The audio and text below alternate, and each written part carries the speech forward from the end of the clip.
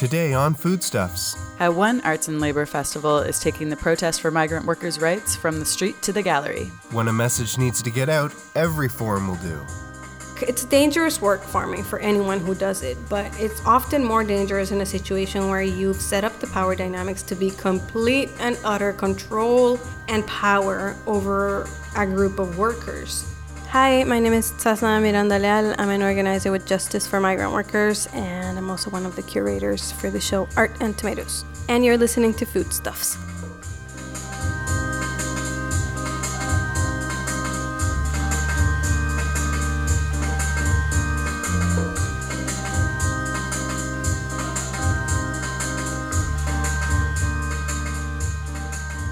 Welcome to Foodstuffs, A podcast about food and culture. and their intersections. I'm Jessica Walker. And I'm Brian Goman. So happy May, Jess. Yay, it's May. It's not exactly entirely warm here yet, but we're at that time of year. We've made it. There's green on the trees in my backyard right now. I can't believe it. Very true. It's green. It's rainy. You gotta love it. May, here we go. And you actually got out in celebration of May Day on Monday, didn't you? Yeah. So May Day, which is exactly directly tied to spring way back in pagan times, is now much more than that. It's International Workers' Day. So there's something called the May Works Festival of Working People and the Arts, and that started on Monday here in Toronto. All of this is a roundabout way to explain that this festival gave us an opportunity to talk about something that you in particular, but both of us have been wanting to talk about for quite some time. I sort of swooped right in there. Sorry, Brian. That's okay. That's okay. I'm just happy we're talking about it. Today we're actually going to be talking about migrant workers. So there's been increasing awareness around this issue, around the conditions at which some of Canada's migrant workers, migrant farmers are working and living. And like we said, this is a really important topic. I'm really glad we're talking about this today. Yeah. So we are talking about it. We're just getting there in an unexpected way. That's right, yeah.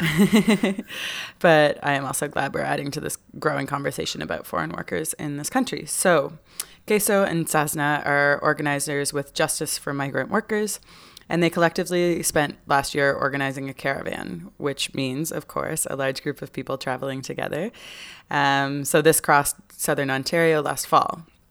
So if you happen to be in one of what I believe is 22 Ontario cities or towns, if I got my count right, in the fall of last year, you may have caught a glimpse of the Harvesting Freedom Caravan.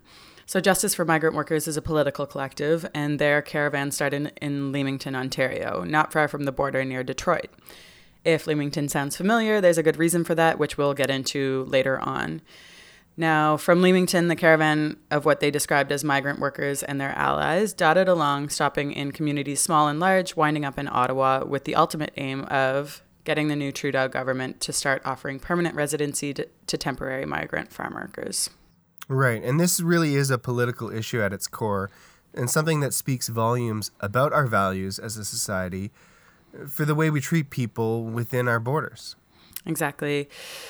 And it's a story about the people who are volunteering their time and efforts to make that situation better. So the caravan took place over the course of September, starting in Leamington, going through Six Nations, St. Catharines, and Toronto, ending up in Ottawa on October 3rd. I met with Sasna Miranda Leal and Queso at the Steelworkers Union Hall, or the Steelworkers Hall, forgive me, on Monday, which is May 1st, and saw and heard the story of why this caravan came to be. All right, so here we have Sasna Miranda Leal, an organizer for Justicia for Migrant Workers and one of two curators behind the exhibit Art and Tomatoes, currently happening in 3 locations across Toronto. We'll be sure to let you know more about where you can see them for yourself at the end of the show.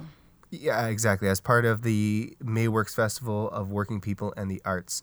Talking about Justicia and the campaign that led to the exhibit. Let's have a listen. So most of the pieces that are here weren't created for tonight, but were part of the caravan. So they were the props and visuals and banners and bandanas that were created for this campaign in September. And we just used the space, which is a union hall, in order to be able to describe what the process is like to create the artistic work of a campaign, and also, put in, I guess, a little bit of, magic and imagination into it in the way we displayed it and with the bodies that we created, mimicking a march.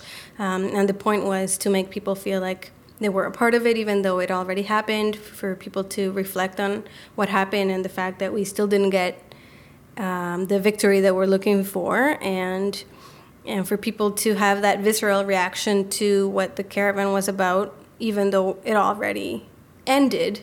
So it's a way for us to reflect and continue the political work that we started actually in January of last year, but that culminated in September and October of last year. That's right. And so we're talking about 2016 here. Can you just explain what 2016 means in the history of the fight for migrant rights? Yeah, so 2016 marked the 50th year of the existence of the Migrant Farmworker Program. It's called the Seasonal Agricultural Workers Program. And it was originally created between Canada as an agreement between Canada and Mexico and Jamaica to bring farm workers to work in the fields of several provinces in Canada. And yeah, I guess it's been going on for 50 years, in 2016. So we decided it was a good moment for a big action to pressure what then was a new government, the Liberal government, to action and to demand that farm workers be allowed to become permanent residents of Canada.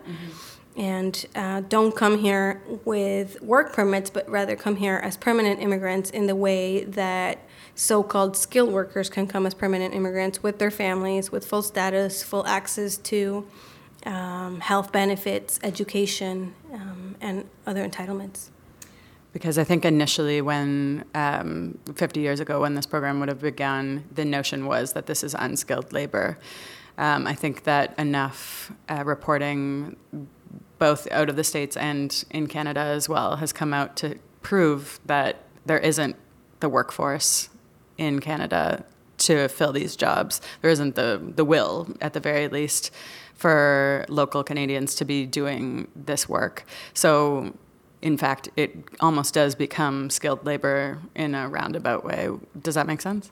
Yeah, so, when it was created, that was the way it was talked about, but still to this day, if you go on the immigration website for Canada, CIC, you will find a very specific and deliberate division of labor.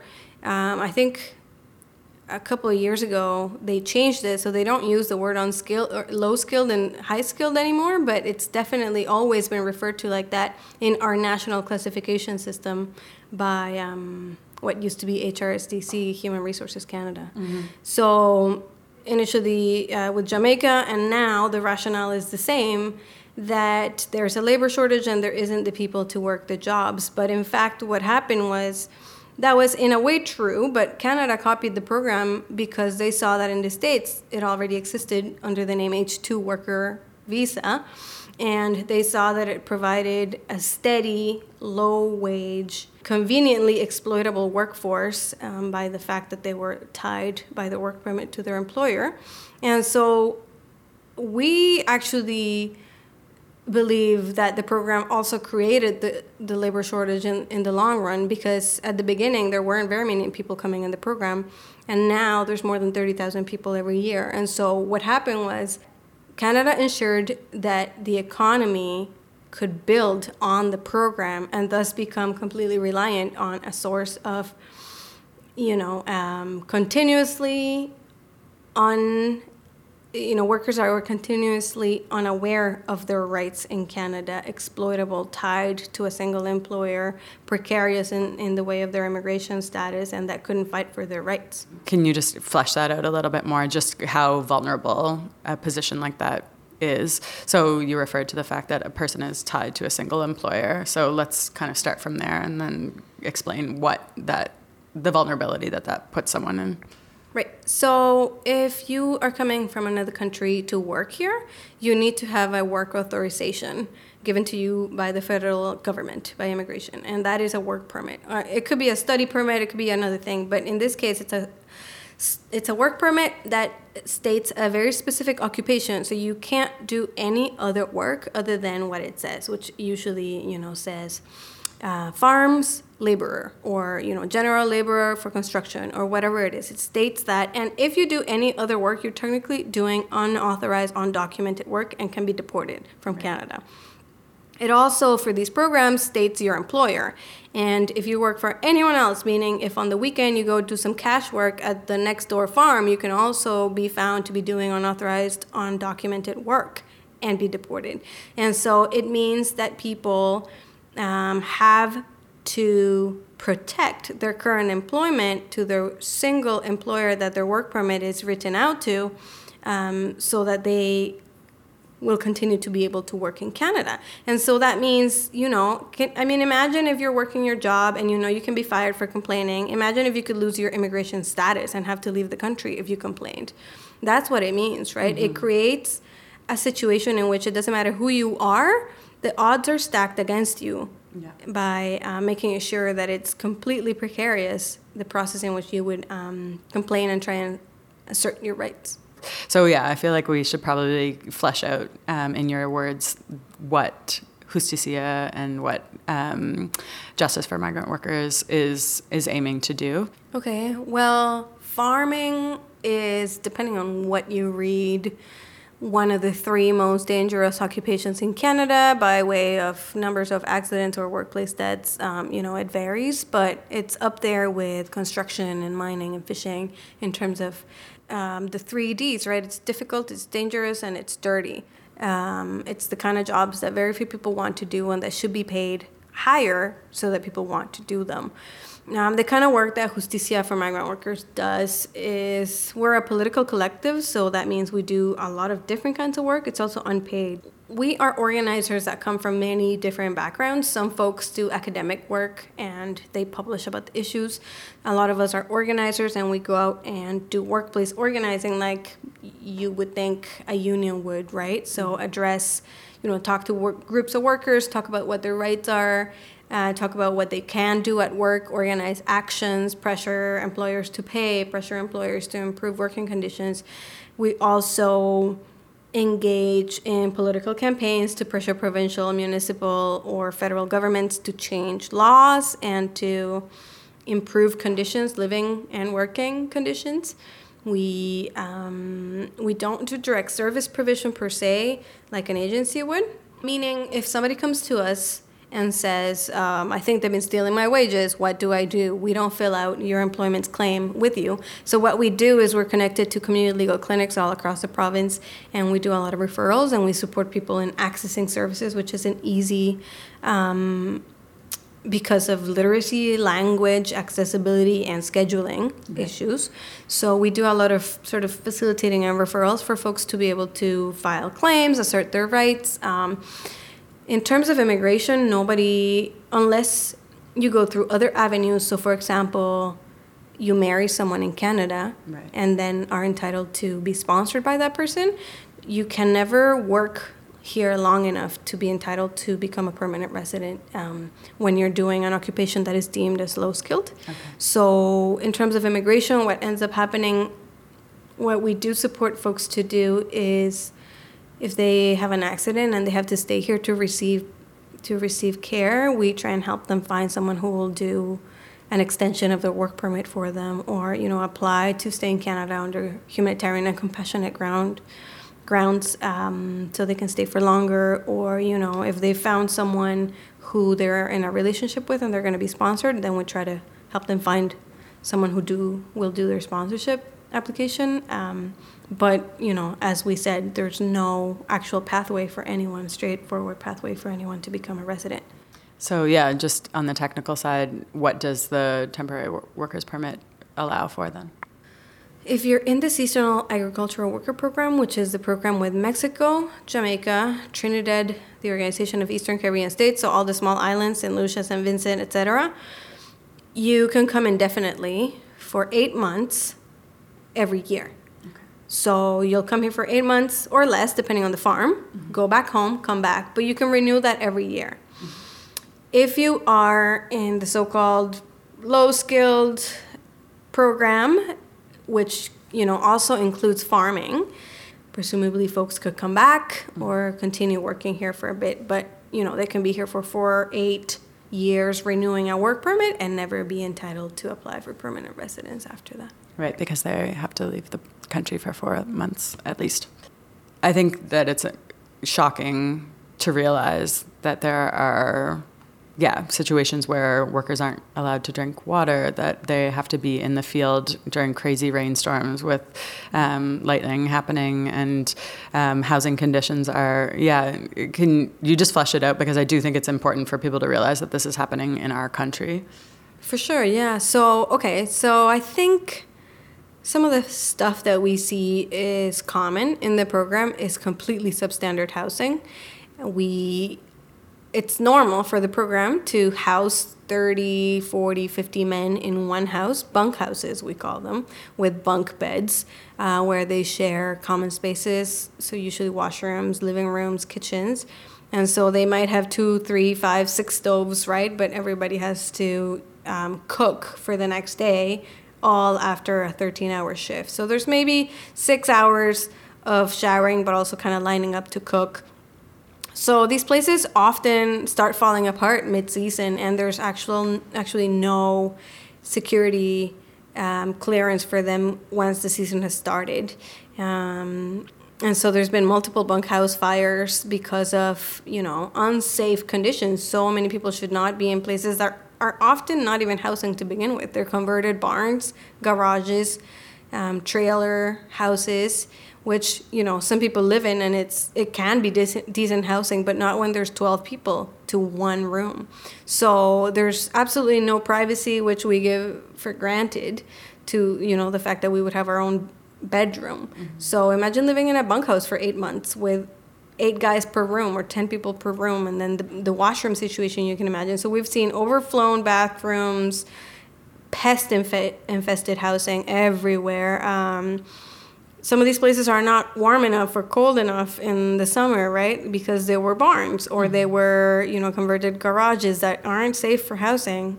Although they will pass the very minimal inspections that the municipal authorities conduct.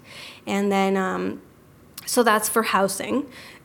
At work, it's dangerous work, farming, for anyone who does it, but it's often more dangerous in a situation where you've set up the power dynamics to be complete and utter control and power over a group of workers, which is, mind you, always a racialized dynamic where you have a completely racialized group of workers under the supervision of someone who knows they hold their immigration papers, right? So it just gives you complete free range for abuse, verbal abuse. I mean, some of these guys record what it's like in their workplace with their phones. And it's just yelling and insults. And obviously it's not like that everywhere, but it sets up a dynamic that it isn't like that in any other workplace. Mm-hmm. That, mostly white employers feel that it's okay to yell racial slurs and insults at gigantic groups of people working day in and out. Mm-hmm. It's often, like all farm work, 12, 13, 14-hour days during harvest season, very hard. A lot of repetitive strain injuries happen because of, lifting, bending, like many other jobs. But it's very, very hard work. Long hours. There's very little room to say no when you know that you can be fired. Or maybe there'll be no conflict, but they won't ask for you again next season because that's the way it's set up. You have to ask individually for each employee to come back to your workplace. So there's also no infrastructure, right? These towns are growing and growing. I've seen Rolls Royce for the first time in my life in these communities out there. Yeah. Yet there's no public transit for towns that are sometimes bringing in 6,000 or 7,000 people every year who have to either walk or bike. In rural roads, which are poorly lit, mm-hmm. They don't have a good shoulder. They don't have a bike lane, obviously. There's racial tensions in the communities as well, as you can imagine. Imagine an all-white community that is 25,000 people, plus 7,000 racialized people during the summer. It gets tense. There's a lot of racial profiling by police. There's a lot of concern when migrant worker housing wants to be built close to downtown because of what that might do to the downtown areas and depreciate the value of either free time for local residents or, housing and different residential areas. So, health and safety is a huge concern all the time. Again, you can't say no. So there's people working out in lightning storms, totally normal in some places. There's folks who are operating machinery that they may or may not be completely qualified to do. They may have been offered some training, but it might not have been in their mother tongue. There's very little health and safety concerns taken in some workplaces that are very large and industrial when it comes to pesticides or fertilizers or any other kind of pest control. So there's a lot of rashes and eye infections and nail problems, lung problems, all sorts of weird cancers that, if you've ever tried to file for workers' compensation, they're very hard to link to the workplace with the help of a doctor. So, it's hard work, and mostly people can't say no because they don't have status. Mm-hmm. And so this does beg the question of where are these workers coming from, that it's worth this trek and putting up with conditions like this to make the money that they do, which again, by our standards, is not enough money for the work that they're doing. So it's actually usually minimum wage. There's no overtime paid in agriculture in Ontario, so you're not even making overtime the days that you're working more than 44 hours a week. When you do the currency exchange, it might be more money that you would making back home, which is what people usually assume, that, is so much more money than you'd be making back home. But it's also that maybe we've entered into free trade agreements that destroyed the agriculture where we're from. So we have had to leave farming, right? So there was a huge spike in farm workers coming from Mexico when NAFTA was signed in 1994 because the fields in Mexico from small farmers and subsistence farmers could not compete with the newly neoliberalized economy that Mexico was turning into. And the same... Which would be like factory farming and export, right? Yeah, but also subsidized farming, Canadian and from the U.S.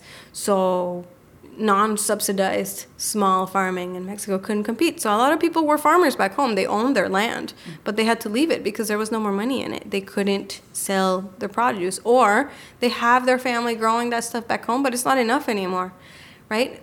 So I think there's a scarcity of good jobs for many reasons back in our home countries.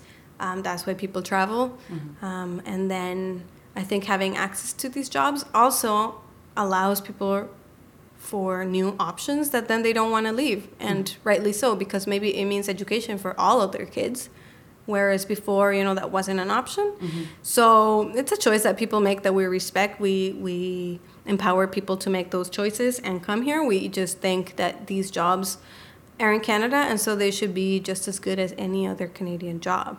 Exactly, and that's where the power dynamic comes in because, again, someone's coming from away. They're not going to be intimately aware of their rights within Canada. And so that's where injustice can kind of sprout out. So you guys chose to use the tomato, this show is called Ardent Tomatoes, but why is that so symbolic of the work that you guys are doing? I guess Justicia as a collective came about from work that was being done in the Leamington area, which is where a lot of Canada's tomatoes come from. It's where the Heinz plant used to be before it shut down. There was a wildcat strike of Mexican tomato pickers and growers in Leamington, and that's when a lot of labor people got involved, including some of the Justicia founders that were doing different kinds of labor jobs or community jobs back then. And when they saw what was going on, they got involved. A lot of them were Latino and Caribbean. And so I think there was a personal connection then. And we saw that the labor movement as a whole wasn't offering the kind of feminist and anti-racist analysis that we wanted, or that they wanted to put into the work. And that's when Justicia was formed. Mm-hmm. And so that's when the first logo was made. That was a tomato and a fist. And continuously since then, we've continued to work with thousands of tomato growers. Mm-hmm.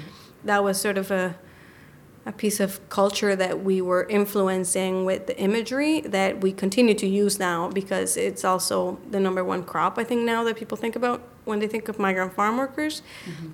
Absolutely. And so we're coming up on almost exactly a year of what you referred to, the Heinz plant shutting down, which I think it was everywhere, was this campaign to like, screw Heinz, we're going to all switch to French's. How did you feel about that campaign in relation to the greater argument that you were doing? I would imagine it was overlooking kind of a greater issue at hand, because this was supposedly in support of farmers, and yet it wasn't delving deeper than that. Is that a fair assessment? Yeah, we made a meme about it back then because it was so ridiculous to us that anybody would discuss tomatoes and ketchup from Leamington in a plant that was in downtown Leamington without discussing migrant work. That is the town that I was referring to, that is usually 25 to 30,000 people, and it gets an influx of 7,000 to 8,000 people every year of migrant workers. So we made a meme with the French's bottle, and it said 100% Canadian made or something like that. And it said, but what about fair wages, status, good working conditions? And it broke the internet. We had never had any piece of media that was shared so broadly, shared so many times, commented on, loved so much. And I think it really got to Canadians, that sort of nationalistic thing that we have, and that thing that people have, or that Canadians have with the States, mm-hmm. where, we don't want to buy something made in the States, but we'll buy something Canadian, even though it's actually Mexican and Caribbean grown. Mm-hmm. But we don't mind it as long as it has a maple leaf on it. Mm-hmm. So we took that opportunity and started a discussion on that. And I think it definitely missed the point. Anytime things are discussed in that way of, being produced as Canadian products, we have those questions about, well, do you care how they're made or just where they're made? Exactly. So on a final note, what would you want the Canadian public to be aware of going forward in purchasing, in lobbying their government, in any direction? What action can someone take on an individual basis? I think we're not trying to say that you shouldn't eat things that are grown here, or that they're better or worse than things grown in Mexico, presumably by the same people. We are trying to say that you should care about that because that's how you feed your family. Mm-hmm. And so that's an issue of human rights in Canada, of racism, of sexism, and that the changes are not related to any particular, the changes that need to happen won't be related to any particular grower. So we're not going to call for boycotts on any particular brand anytime soon. Rather, we need people to help us when we're trying to put pressure on provincial and federal governments, mm-hmm. because these are systems that were established many, many years ago, many of them built on legislation that was drafted for slavery. Yeah. And so if you think it's wrong for your economy and your dinner to be built on foundations of slavery, then I think it's your responsibility to join migrant workers' fight. Their fight for justice and for status and for establishing roots in Canada like so many other people have. Mm-hmm. And that was Jess in conversation with Sazna Miranda Leal from Justice for Migrant Workers, on location at the Steelworkers Hall on Cecil Street here in Toronto. Well, like I said, this is something that migrant workers and migrant rights is something that I've been wanting to talk about a lot. And when I first heard that you were planning to go to this event and this is how we were going to sort of access this issue, I was a little concerned at first because you really want to talk with people who are on the ground, who are involved. And when you start talking about curators for art gallery, you have some fears that maybe they're not as informed. Obviously, that's not the case at all after hearing that tape. Sazna is obviously very informed, very involved, and again, like we said up the top, who cares about what way you get in? It's about getting that message out. And I think obviously she's incredibly articulate and very experienced with this issue. So that was a great conversation. I'm really glad you were able to access it that way. Yeah, for sure. I can't say that I was expecting to go to a gallery. Well, at the end of the day, this was the Steelworkers Hall, so there was something appropriate about that space. And I think in the forum of May Day, or like in the space where we're talking about international workers' rights, a lot of people, are thinking about, there was representatives of all of the union at U of T who was kind of doing one of the openings, introductions for Sazna and Queso. And it's very urban concerns most of the time, and workers' rights and factories. And like, that's the history that we kind of go down. But with work like farming, that's such a old form of labor that it sort of pre-exists industrialization and the conversation that rose from that. So it was really cool to see a group of people who couldn't be more informed on the issue of labor and workers' rights, kind of taking on board what was sort of new for them, or, something that it doesn't dominate that conversation. So on that, this is a topic that is more than just workers' rights. It's more than debates around immigration. It is those things plus race and class. And I agree with Sazna and Justicia, all about power dynamics. So we want to hope that people are good to their core, and most people are, of course. But if there aren't laws or repercussions involved, then the quote-unquote bad apples do go unchecked. So why should we as a country take the risk? Yeah, and honestly, I feel like that power dynamic, it's not like it can create a bad apple, but it certainly can, I think, speed that process. Whenever you have a person or an organization where they really have someone else or another group in a vulnerable position, that's tough. It's tough because it's so easy to abuse that power, even when you maybe think you're not.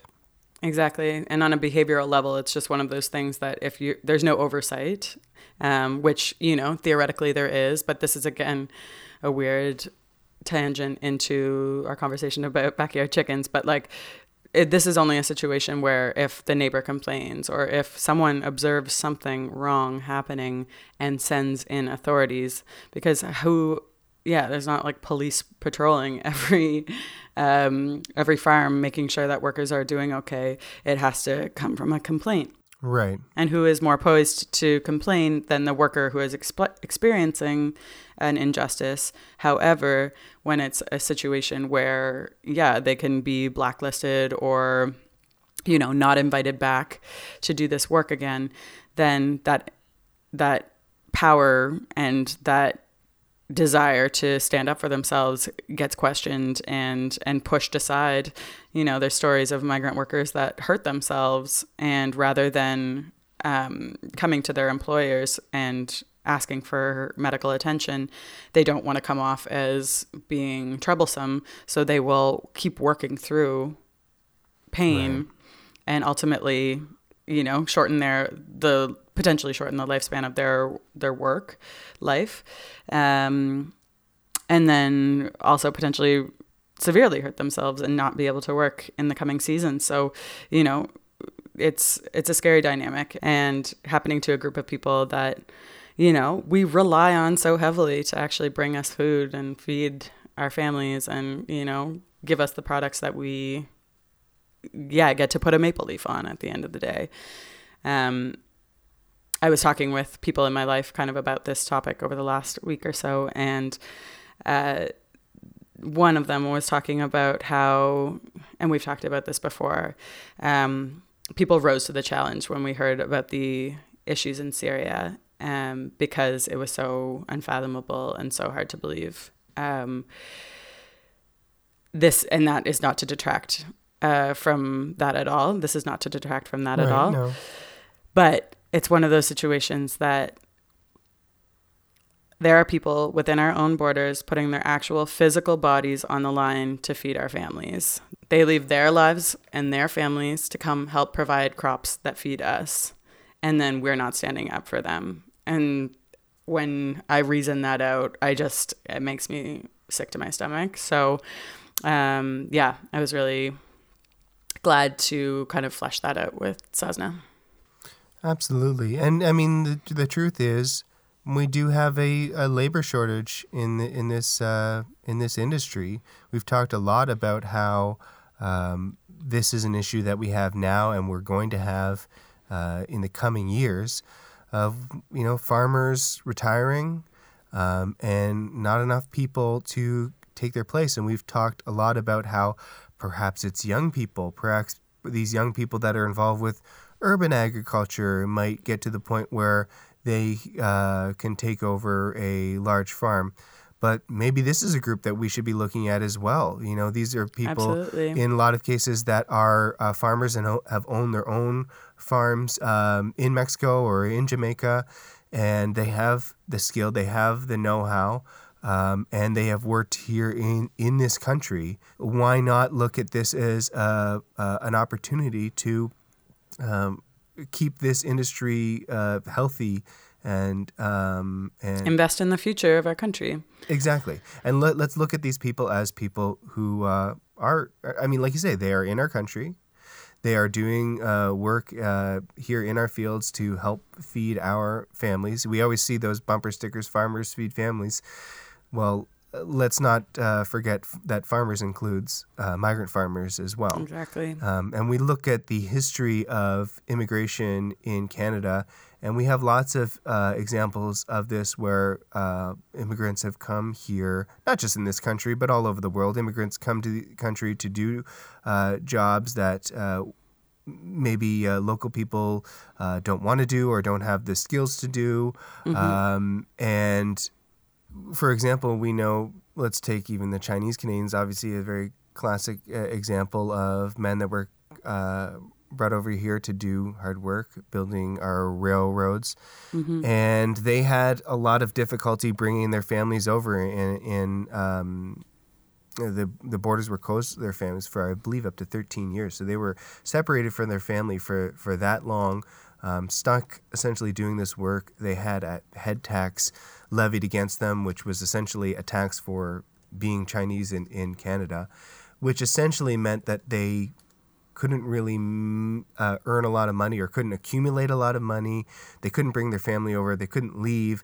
So they were really stuck here. And that was over 100 years ago. And here we are in 2016, 2017. And, Sazna was talking about the lack of progress over the last 50 years for them. But I think if you look historically, here we are, we're talking about 100 years ago, and how much progress have we made there in how we are treating immigrants or potential immigrants to this country. It's sort of sad to see that we haven't really progressed in that fashion.